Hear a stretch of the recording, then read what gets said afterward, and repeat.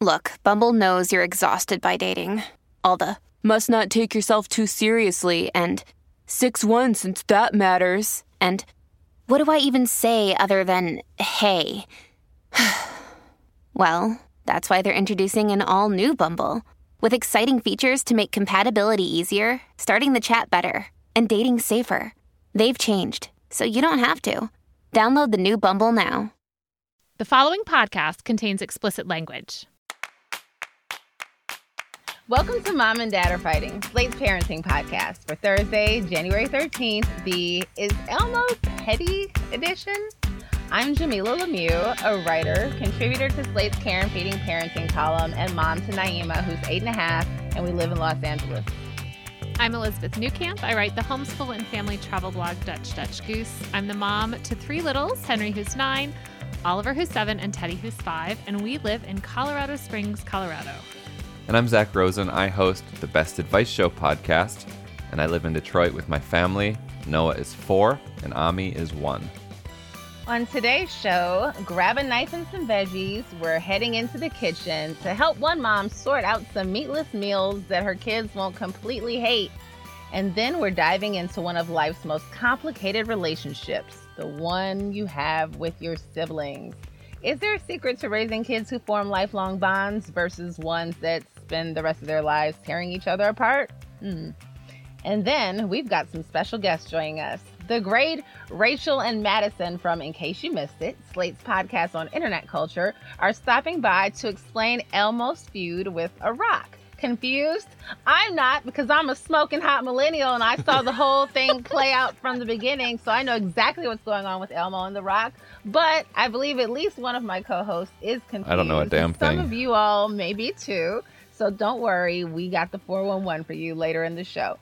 And on Slate Plus, we're talking about family activities that we're currently enjoying around the house these days. As always, we're going to get the show started with a round of triumphs and fails. Zach, can you kick things off? Sure. I feel like I've been doing a lot of triumphs lately. It's not because my life is so great, but it's because the world is in need of just some small triumphs. So I just want to assure you, listener, I'm struggling just as much as the next parent. But I'm going to offer a triumph because yet again, my daughter's school is not open. Oh, no. We've been delayed 2 weeks. We were supposed to go back, originally on the 3rd. Then they thought because of COVID, let's push it a week. Then there were more cases, so they've pushed it 2 weeks. So she has been home now for more than a GD month. And it's freezing. I live in Detroit. It's freezing right now. It's so cold. We can't go to the park. It's just too cold. And so my triumph is she's super into climbing trees and climbing at the park. So we knew that she might be interested in this. There's a climbing gym that opened very close to our house, like 2 miles away. And my wife took Noah, our 4-year-old, for the first time last week, and she really took to it. It's this amazing thing that you can do if you are in a cold weather place and your kid needs to expend some energy. A climbing gym. It's safe. It's so cool. And we took her twice last week. I just got back taking her for the 3rd time in 2 weeks, and she's like climbing up that wall, and she's got the cutest little harness. And it's been a great way to not go so stir crazy in our house and to kind of have something to look forward to during these days when we're not seeing other humans inside and it's too cold to go outside. So little climber we got over here.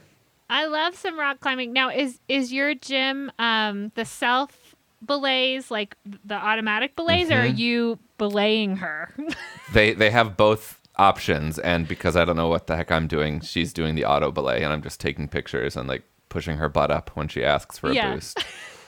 I love it. Our little gym has some bouldering as well, because that's very popular here. Yes, ours too. And that's like great for this age, and it's I feel like it's so much safer. I mean, I let my kids do all kinds of things outside that's probably not incredibly safe, but at the gym it feels like there's so much less supervision required that it's super nice. The ground is so soft, right?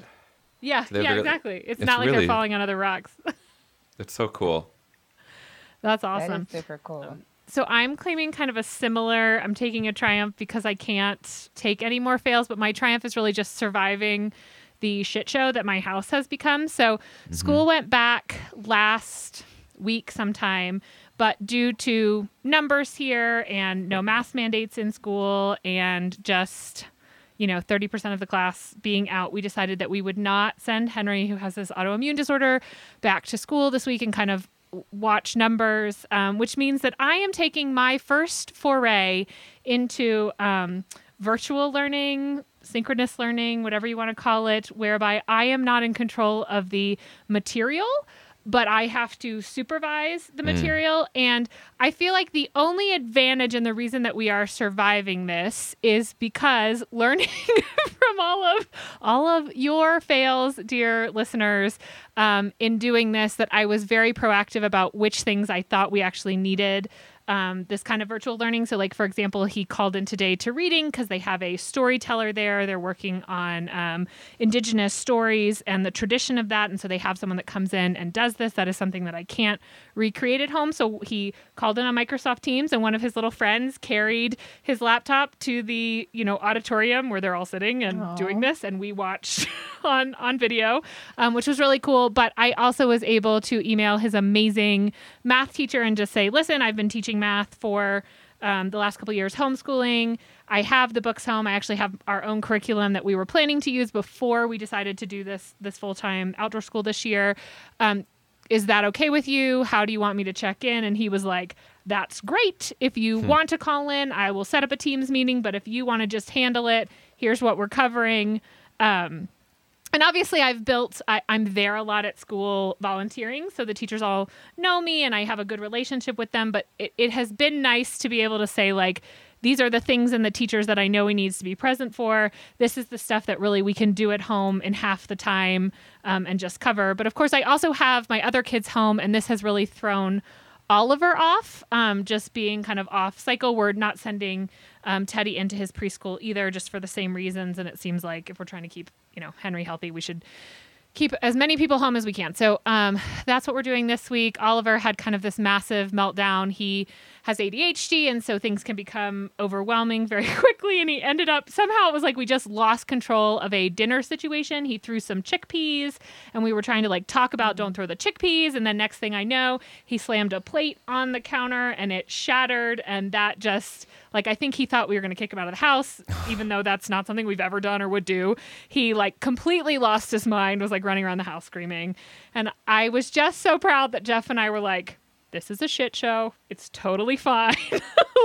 We're just going to calm everyone down. We ended up just getting out a board game and all playing together once he calmed down, and then having him clean up after that. And then he voluntarily asked if he could pay for the plate. So I felt like that was a really good, okay, he's still not totally in control of his emotions, but at least we're making it through. But in the moment, it was like, okay, now we're slamming plates on the ground. It's great. So we're still here.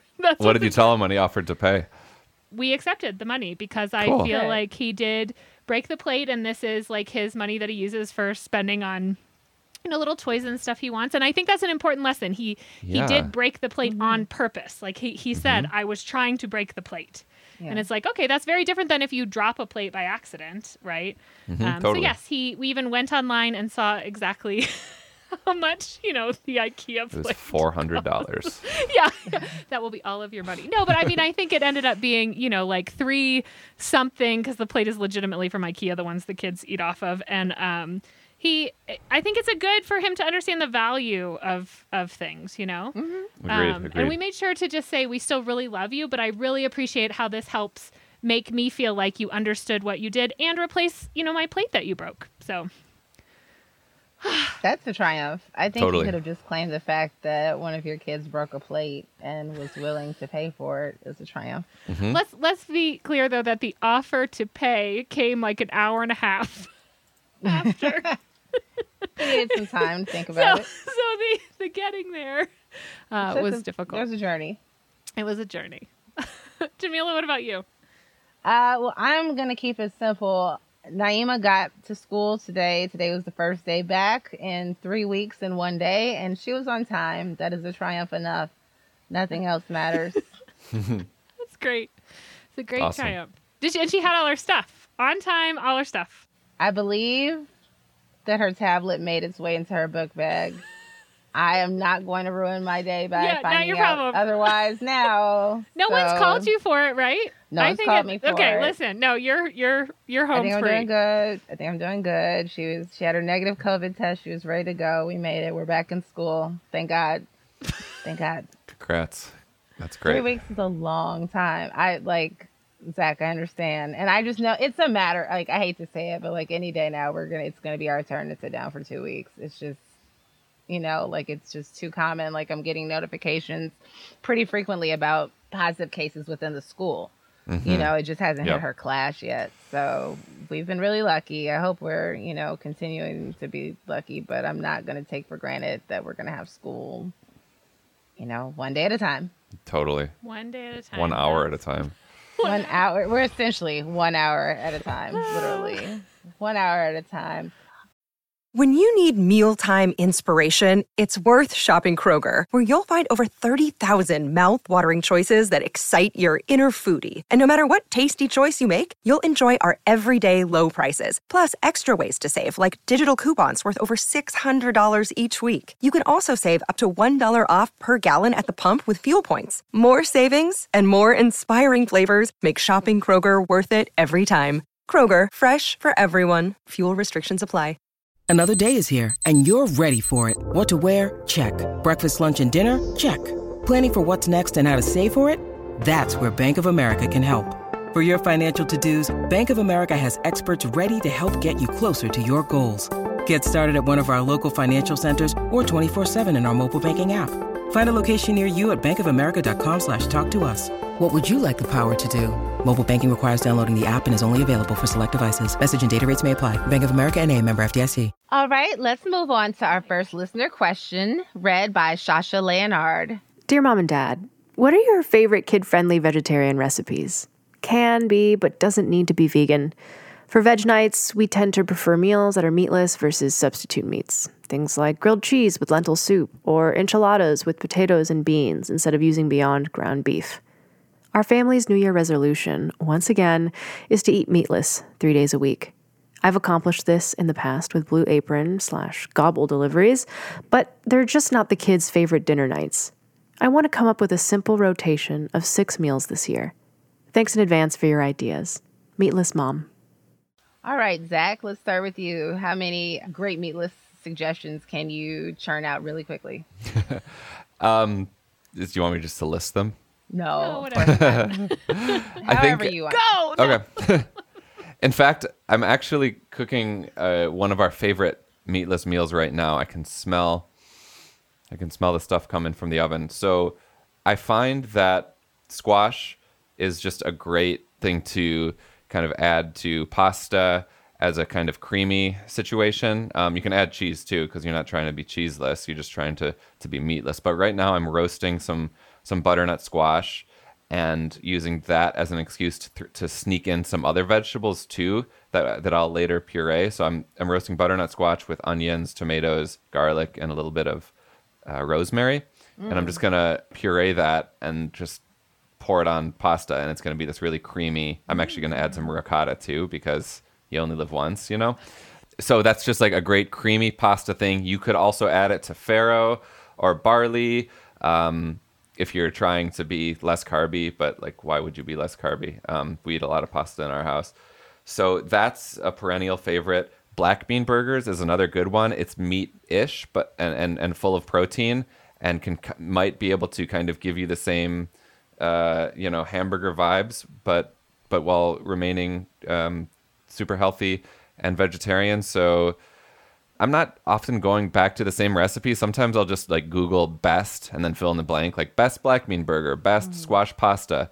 And I find that best often yields some of the best recipes. So black bean burgers is a big one, creamy pasta. And then a third one that folks may or may not be as familiar with is shakshuka. It's like a tomato stew with poached eggs. I think it's from Tunisia. I learned about it in Tel Aviv, where my wife's family is from.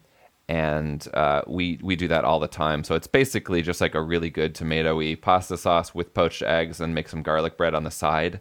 And then basically, I think no matter what you make, if your kids are a little bit reluctant to try new things, I think you should invoke the advice we got in our Thanksgiving show from the chef and cookbook author Jenny Rosenstruck, who just talks about when her kids ask her, like, what's for dinner, she just delays telling them until it's on the table. And somehow that works. That gets them to try stuff that they wouldn't otherwise try. So what's for dinner tonight? Instead of saying like, oh, I'm making this butternut squash, puree thing with a bunch of vegetables, just be like, I don't know, I'm just like whipping something up. And then once they smell how good it smells and see that it actually looks kind of good, they might be more likely to eat it. So that's just advice having to do with meat or not meat. But I think kids can sometimes, kids can be annoying. Like one night my daughter will literally eat a salad like with raw vegetables, and then the next night she'll say it's gross. So don't tell them what's for dinner until they see it in front of them. Yeah, in food, I love that advice. In food therapy, which Oliver's in, they don't give them the name of anything.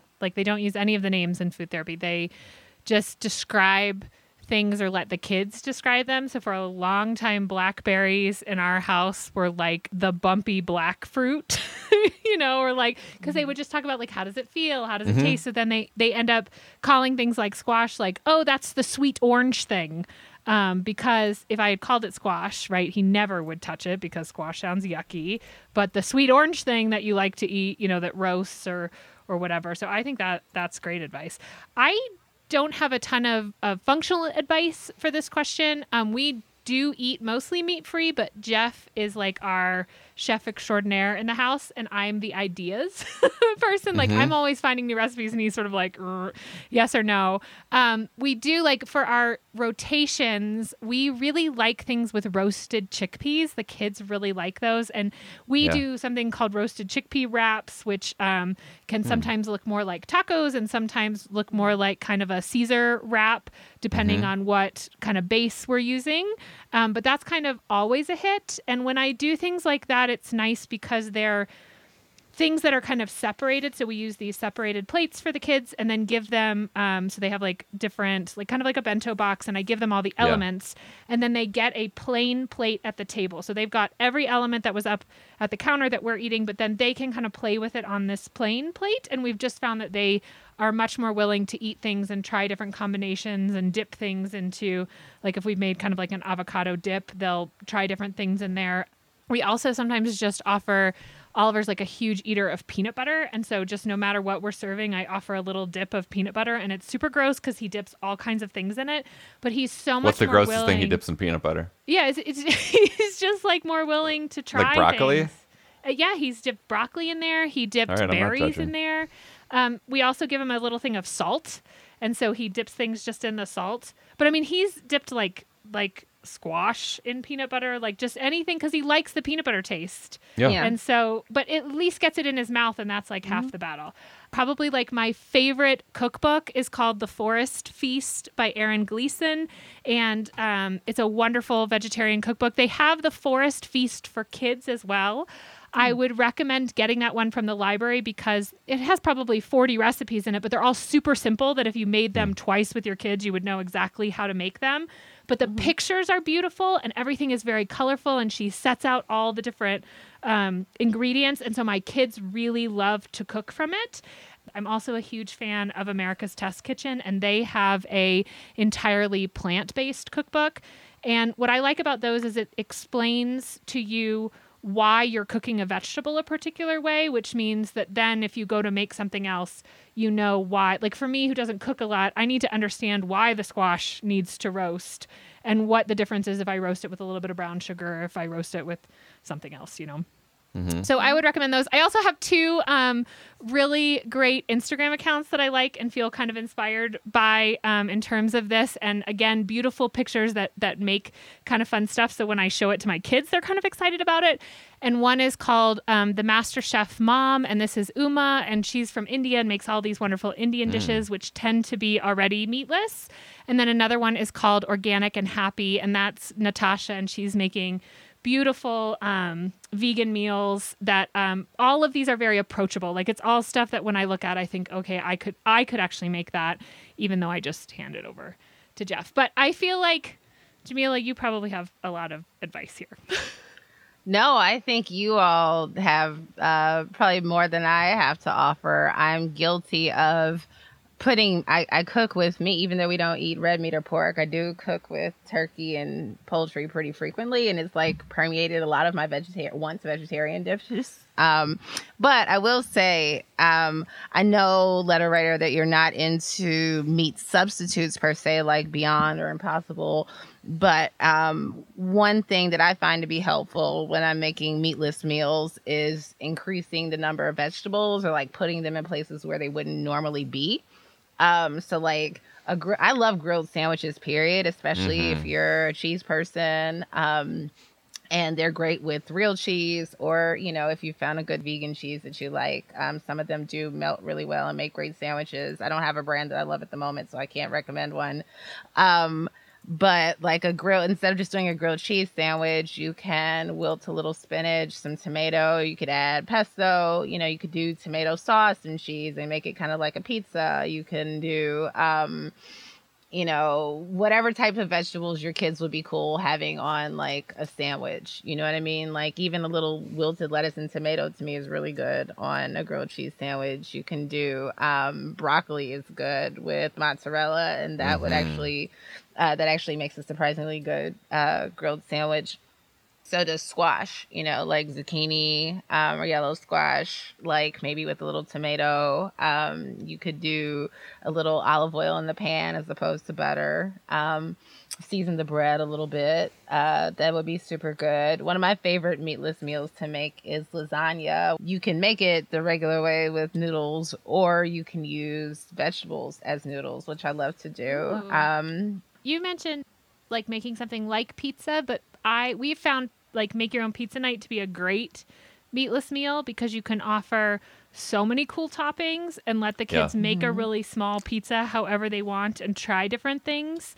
And it's not that much like food waste, right? And they've gotten to participate. We really like that. We make our own pizza crusts from a book called American Pie that has all different kinds, and we just freeze them. So we'll do a big day where we make all the crust, and then we have the crust available. So that actually ends up being kind of like a quick meal. And the other thing you mentioned that made me think of something is we do a lot of mostly when I'm in charge of the meal, like charcuterie plates, but with no meat. Like just put out all the vegetables, all the fruit, some olives, some pickles, a bunch of dips, and just like put it in the middle of the table and let everyone make a plate. And that's always a big hit. And I feel like the kids try so much more because there's so much out there, and they can just take one of something. So nuts and all of that. That's a really good like Friday or Sunday meal when you just can't anymore. And you just want to kind of leave it out and people can kind of graze, or if you're going to do a board game or something then too. I don't know. Those are like my easy meals for me. I just want to add one quick thing. Be sensitive to how your kid reacts to sauces, marinades, and seasonings, because you may think that they don't like vegetables or that they don't like a particular kind of vegetable, but really they just don't like the way that you've prepared it or seasoned it. You know, like I grew up thinking I didn't like greens, but I didn't really like the way that my mother cooked greens. I love greens now. I've had them in other ways, and I've come to like the way she made them too. But it just, you know, had I had other options aside from, you know, that, I might have realized that a long time ago. Like sometimes I'll think Naima's really just like turning up her nose at a new food, and it's like, no, I use too much garlic, and she's a little sensitive to garlic. That's a great point. That's great. And just the last thing I was going to say is when you involve your kids in the prep, they're more likely to eat whatever it is you're making.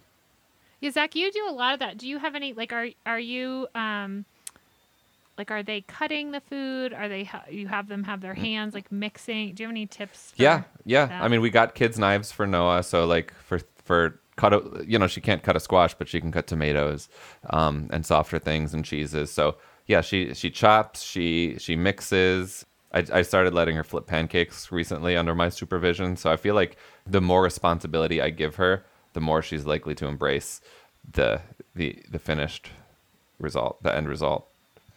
I totally agree. Anything that's like getting the kids buy-in, I think it's great. Yep. I'm hungry. Yeah. Definitely hungry. Definitely thinking about grilled cheese sandwiches. Grilled cheese pizza sandwich. I'm going to try that. I know, I'm like, Yes. Super good. sounds so good. Good luck to you, Meatless Mom. We'd love to hear from you if you give any of our suggestions a try. We love updates. Everyone else, if you have a parenting question, send us a line at momanddad@slate.com. This episode is brought to you by Progressive Insurance. Hey, listeners, whether you love true crime or comedies, celebrity interviews, news, or even motivational speakers, you call the shots on what's in your podcast queue, right? And guess what? Now you can call the shots on your auto insurance, too. Enter the Name Your Price tool from Progressive. The Name Your Price tool puts you in charge of your auto insurance by working just the way it sounds. You tell Progressive how much you want to pay for car insurance. Then they'll show you a variety of coverages that fit within your budget, giving you options. Now, that's something you'll want to press play on. It's easy to start a quote, and you'll be able to choose the best option for you fast. It's just one of the many ways you can save with Progressive Insurance. Quote today at Progressive.com to try the Name Your Price tool for yourself and join over 28 million drivers who trust Progressive. Progressive Casualty Insurance Company and Affiliates. Price and coverage match limited by state law. It is Ryan here, and I have a question for you. What do you do when you win? Like, are you a fist pumper, a woo-hooer, a hand clapper, a high-fiver? I kind of like the high-five, but if you want to hone in on those winning moves, check out Chumba Casino. At ChumbaCasino.com, choose from hundreds of social casino-style games for your chance to redeem serious cash prizes. There are new game releases weekly, plus free daily bonuses, so don't wait. Start having the most fun ever at ChumbaCasino.com. No purchase necessary. VGW Group. Void where prohibited by law. See terms and conditions. 18+. On to question number 2. Let's hear it, Shasha. Dear Mom and Dad, can you talk about siblings? Like, as a parenting concept? I have a 6-year-old and twin 2-year-olds, all girls. The twins were a surprise, so while I knew I was trying for one sibling relationship, as they've gotten older and can actually play, fight, interact with their older sister, I've realized I have a whole web of sibling relationships under my roof. I know I can't guarantee they'll be besties for life, as my own relationship with my adult sibling shows, but I'm just reflecting a lot on how I could set them up for success, or at least let them enjoy each other now. Aside from the basics, don't compare them to each other, don't play favorites, be a coach, not a referee, whatever that means. Do you have any thoughts or advice on raising siblings to share? Thanks. Love the show. Mom of Sisters. Okay, well, that's something that our two hosts have in common that I do not with you, letter writer. They're raising siblings. So let's start with you, Elizabeth. What sort of advice do you have about trying to keep your kids connected long term? So one, I think, is that I've tried to let myself a little bit off the hook with this. Like, this is something I thought about a lot because one of the reasons that I wanted to have 3 kids, or I wanted my family to look like this, was this idea that like we would be a unit later in life, because I have one sibling and it sometimes feels like there's a lot of burden with just one other person, like just with everything, with our parents, with making decisions, like there's just 2 of us. I wanted a little bit larger than that.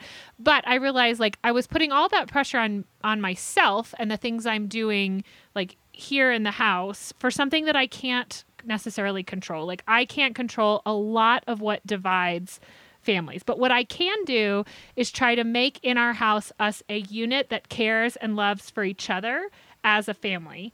And if that carries on, great, right? So having it be all of our responsibility to help out with each member of the family. Not just that it's like Jeff and I ministering to 3 children, but that we are a unit. And I will say that that's something that like COVID really helped, was like, if we weren't a unit before, after a year together, like we are now, like we have each other. And also all the moving that we do has really made us a unit, because no matter where we go, they have each other. First, I want to say that the book that really changed my mind on this was Siblings Without Rivalry, and it's just packed with real solutions, lots of research. If you really want to kind of read what be a coach, not a referee means, this is a great book for you. But the 2 things that I sort of see happening in our family is that making sure that the kids feel like the treatment is fair, not necessarily equal, but that each kid is getting what they need. And this goes particularly, I think, to how like warm is the word I'm going to use you are with each child.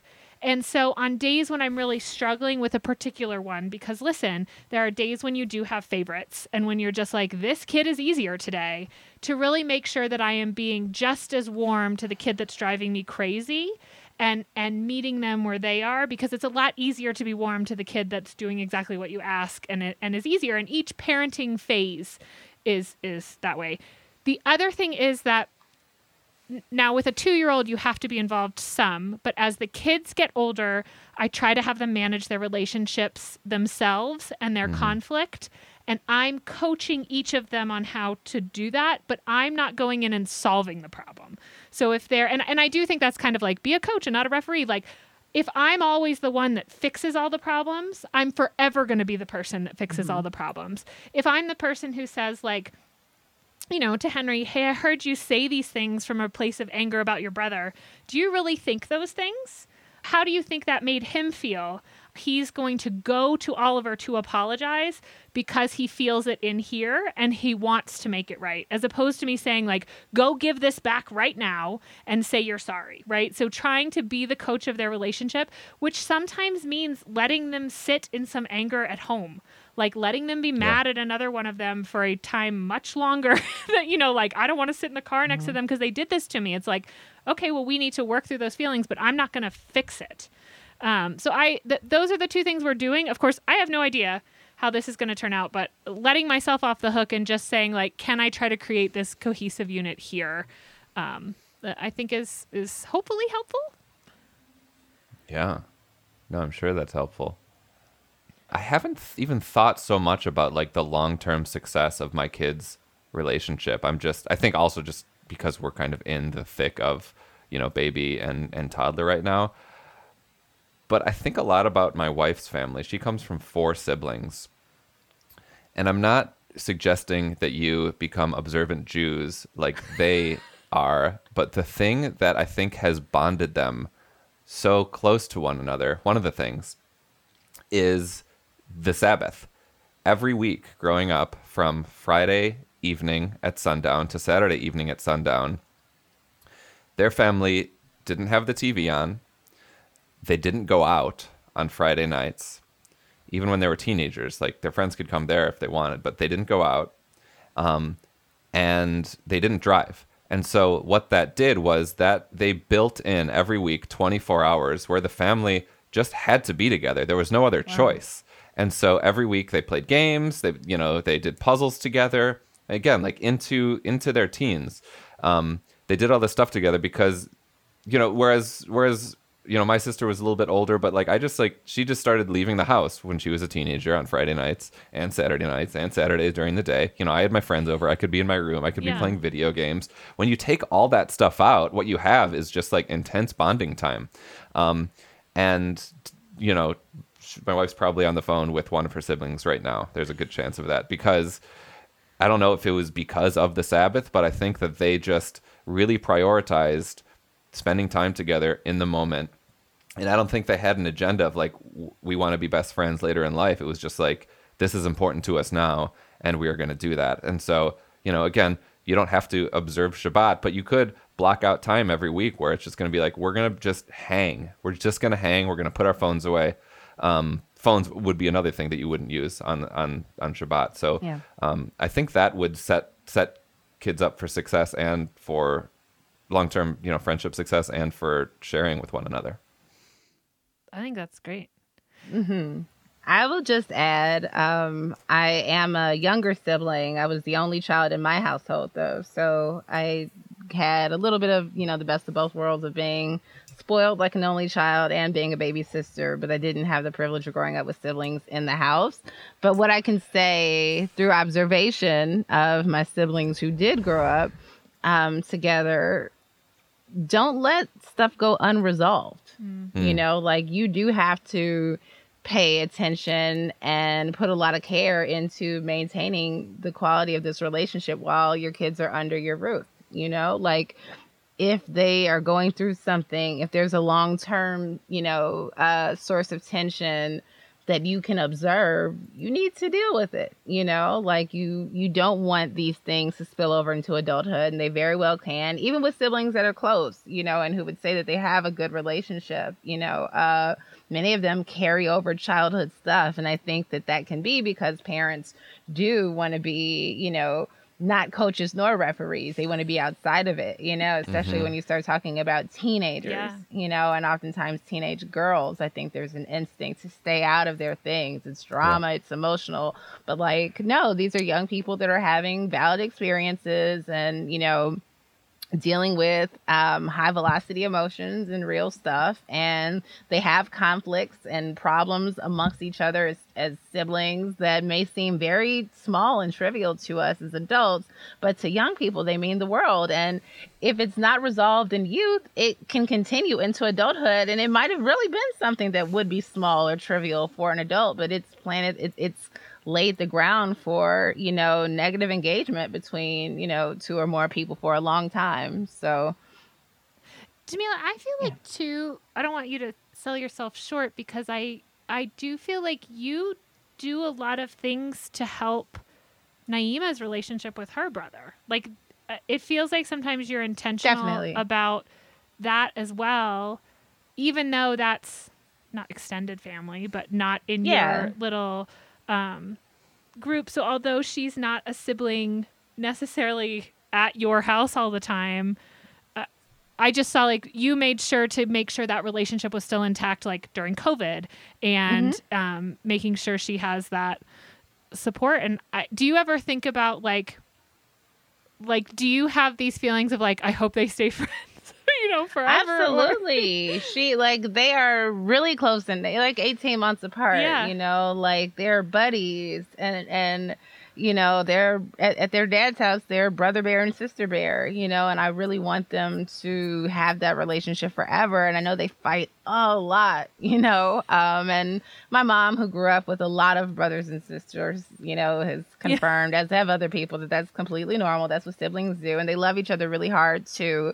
But yeah, I envision them, hopefully going to school together when they get older, and, having each other's backs. And it means a lot to her that he's her little brother, and that he knows that she cares about him. And I think that is something that you want to say to your children, that why does this relationship matter? We just assume that they should know that they should love each other because they're brother and sister, or just hey, that's your brother, that's your sister. Well, what does that mean? Don't be mean, she's your sister. We have to make real brotherhood and sisterhood and family bonds for them, so they can, really have them. And a lot of times it feels like they say the meanest things to their siblings or do it because they know that they're still loved. I wouldn't say this to my friend because they might walk away. But this person can't walk away. But I think coaching them through that to say but at some point they may walk, they may just grow tired of that. That's kind of the coaching that I think is important to do with your kids. Well, thank you, Mom of Sisters, and good luck to you. Please keep us posted on how your trio is doing. We love updates. And for the rest of our listeners, again, you can email us at momanddad@slate.com with any kind of parenting question you may have, any kind at all. We're moving on to a segment we affectionately call In Case You Missed It, Mom and Dad. And that is because the wonderful Rachel Hampton and Madison Malone Kircher, hosts of Slate's podcast on internet culture, have stopped by to fill us in on the Elmo feud that is all over social media. I'm so proud because I know all about this. I saw it take off from a moment with just very few retweets. That was a little funny before it became a thing. So I feel very young and very with it for knowing exactly what's going on. But for our listeners who are unclear, what is going on with sweet little Elmo? He's fighting with somebody? He's out of control. I feel like we have to begin with a call and response, which is an oatmeal container, a wooden bowl, and you say, oh, we have a lot of work to do, Rachel. I was like, I can't answer because we already know. All right, we're going to start right there. This is the precursor to the pet rock situation. This is why you know about the pet rock, is because for weeks on TikTok, there was a secondary level of Elmo virality building to springboard the Rocco feud to your Twitter feeds. Yes. Okay, so very, very briefly, in December, there's this audio of Elmo uploaded to TikTok, and it goes a little something like an oatmeal container, a wooden bowl, a plastic water bottle, and a paper towel roll. And You're welcome. And incredible impression once again. Sound just like it. Yeah, nailed it. I'm available. But this goes viral because the way Elmo says paper towel roll really resonates with people. An oatmeal container, a wooden bowl, a plastic water bottle, and a paper towel roll. Which leads us to more Elmo clips surfacing. Enter Zoe, another Muppet, and her pet rock, Rocco. Rachel? Yeah, so basically what people seem to be noticing is that Elmo is kind of a savage, a little bit sassy, very much kind of, Madison described him as a bully. I don't use those words in this household, but, he seems to not enjoy Zoe's pet rock, Rocco. And by not enjoy, I mean he repeatedly says that the rock's not alive, which is true. But are any of them alive is another question that we could be asking. There you go, Rocco. Oh, oatmeal raisin. Boy, that's Elmo's favorite. Oh, Gabby, can Elmo have an oatmeal raisin cookie instead, please? Oh, gee, Elmo, that was my last one. Oh, that's okay, Gabby. Elmo will just take this one. No, wait, Elmo. What? Rocco says that he wants the oatmeal raisin cookie. Rocco? Rocco's a rock, Zoe. Rocco won't know the difference. Yes, he will. You can't have that cookie, Elmo. Rocco wants to eat it. How? How is Rocco going to eat that cookie, Zoe? Tell Elmo. Rocco doesn't even have a mouth. Rocco's just a rock. Rocco's not alive. And so a lot of these clips of Elmo feuding with Rocco resurface because everyone on the internet is full of nostalgia, and also because I feel like all of us as adults forgot that Elmo is kind of a little bitch a little bit, and just we're like, oh, Elmo teaching us about ABCDs, and then you're like, oh wait, no, here he is telling Zoe that her pet rock does not deserve a cookie. And so this is part of why these clips are going viral. Elmo is 3 though. Like he's supposed to be 3.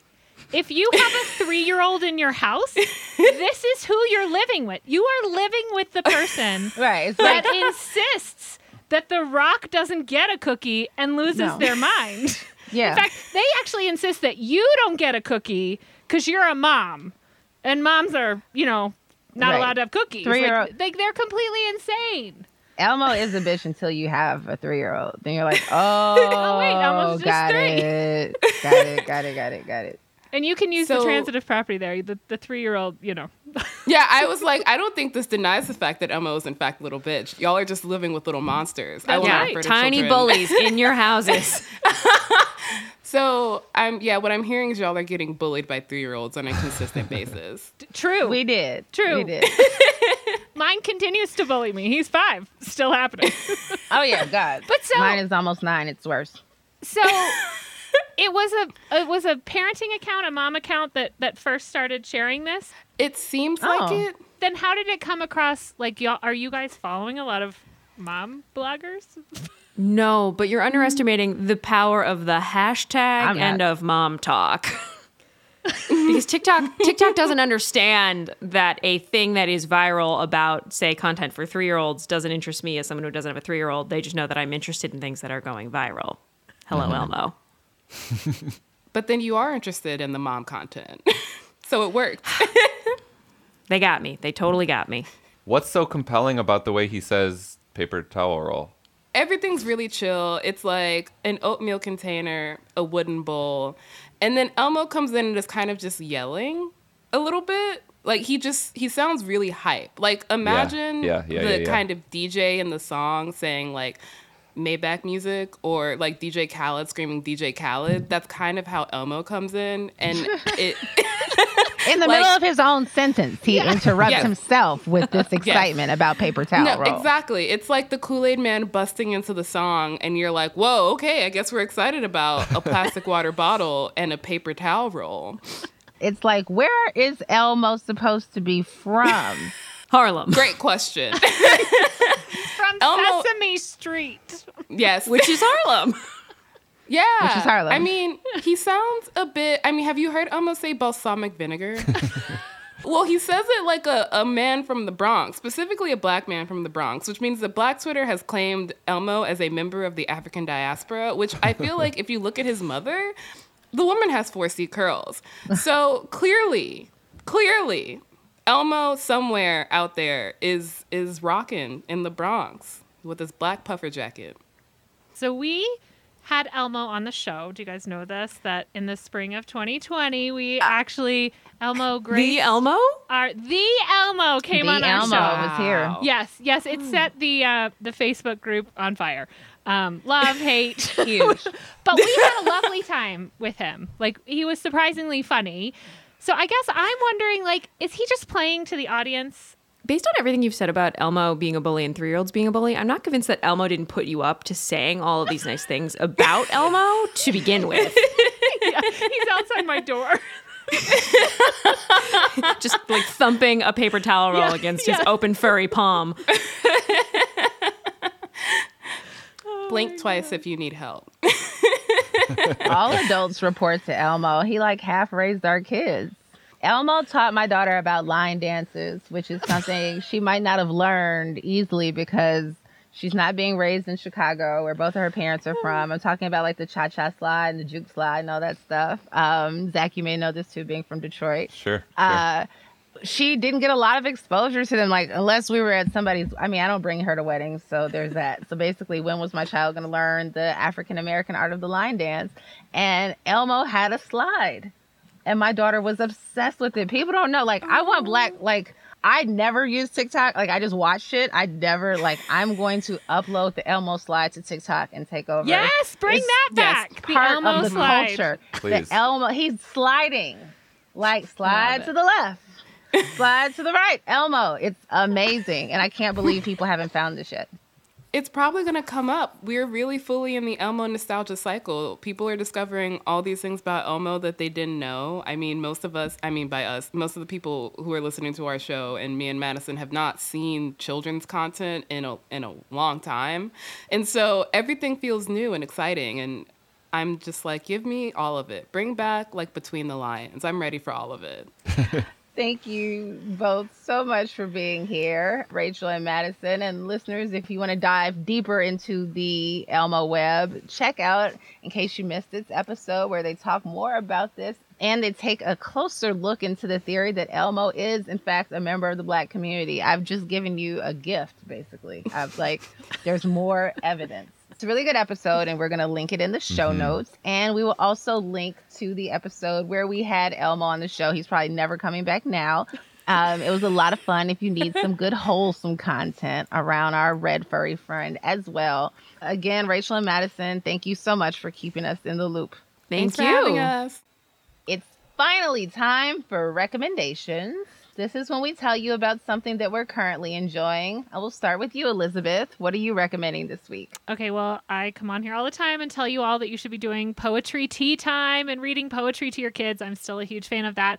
But I also think it's good to have them write some poetry. And our local library is actually hosting a poetry contest for 4th graders. So I had printed that out and was working on that with Henry. And then my other kids were interested. So I Googled poetry contests for kids, and it turns out there's a ton of them.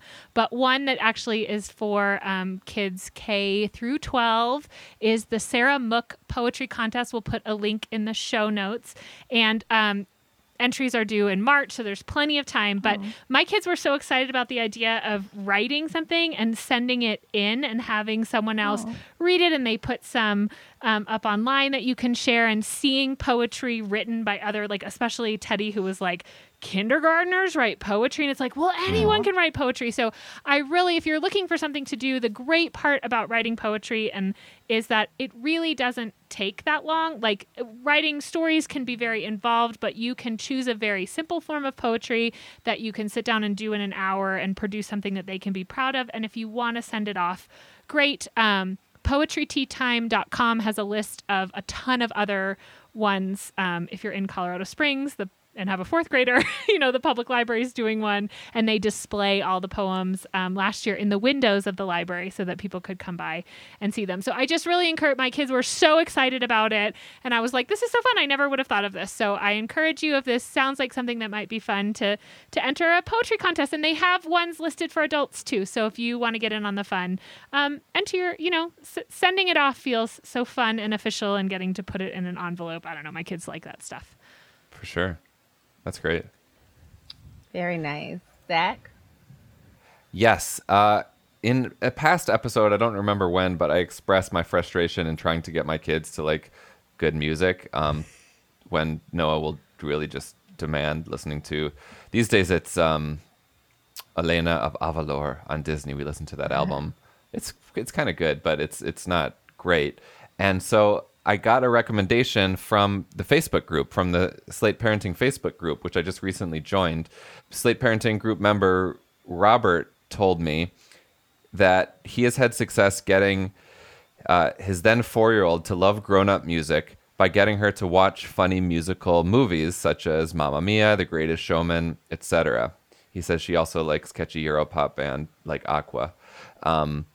And so I think that that's a great idea for a kind of gateway drug. Like, all right, maybe they're not quite ready for the Beatles, but if they watch, Annie or whatever, that might be a way for them to leave the kiddie stuff behind and try something a little more sophisticated. So Robert, thanks. I really appreciate that. I am going to try this. We actually watched Annie the other day, and Noah liked it, and music in Annie is great. And so maybe we'll move on to Sondheim from there, but we'll see. Have you done Encanto yet? Oh, yes. Playing at your house constantly. They're playing right that's now? Yes. That's all we're hearing all the time. Yes. Which isn't so bad. The music is great. The music is great. Thank you, Lynn. Yeah, that's all Naima wants to. That guy won't stop. That guy won't stop writing good music. Which is great because Moana was great until it was played a bazillion times. So I'm glad to have steady stream. A steady looking stream. at my Keep it coming. Looking at my Spotify Wrapped at the end of the year is so sad. It's like, you listened to Doc McStuffins 5 million times. Oh my gosh. What about you, Jamila?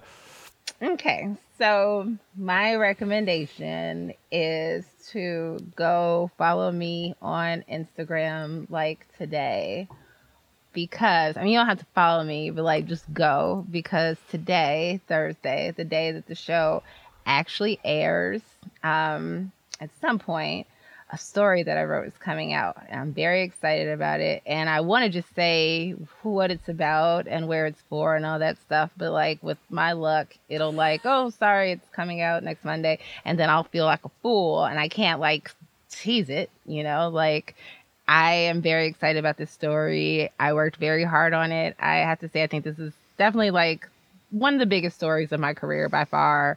And I'm nervous about it. I'm excited about it. It's coming out on Thursday, so I'm going to share it on my Instagram and maybe on Twitter. So come find me there if you want to see it. You should follow Jamila on Instagram anyway, because you're missing out if you're not. You're very sweet. I don't post very often. You don't post very often, but when you do, I'm always I'm just so excited to see your stuff. I think I send you the heart eyes. I'm I see you, yay! So I feel sweet. it's so exciting. But Zach and I know what it is. They know the thing. Yeah, we know the thing, Mm-hmm. and so we are both gonna say hit the follow. You're not gonna want to miss it. Follow. Yeah, so exciting stuff going on today. Thank you. I am somewhere right now, not on social media, hopefully. I have posted it and moved on with my day, staying distracted and focused otherwise. But yeah, and if you've seen it by now, then you know exactly what I mean. But that's it. And that is our show. Before you go, please subscribe to the show and leave us a review on Apple or Spotify, which now has reviews. And if you have a question for us, again, send us an email at momanddad@slate.com or post it to the Slate Parenting Facebook group, which you can find by just searching for Slate Parenting on Facebook. This episode of Mom and Dad Are Fighting is produced by Rosemary Belton. For Elizabeth Newcamp and Zach Rosen, I'm Jamila Lemieux. Thank you for listening. Judy was boring. Hello. Then Judy discovered ChumbaCasino.com. It's my little escape. Now Judy's the life of the party. Oh, baby, mama's bringing home the bacon. Whoa, take it easy, Judy. The Chumba life is for everybody. So go to ChumbaCasino.com and play over 100 casino-style games. Join today and play for free for your chance to redeem some serious prizes. ChumbaCasino.com. No purchase necessary. Void where prohibited by law. 18 plus terms and conditions apply. See website for details.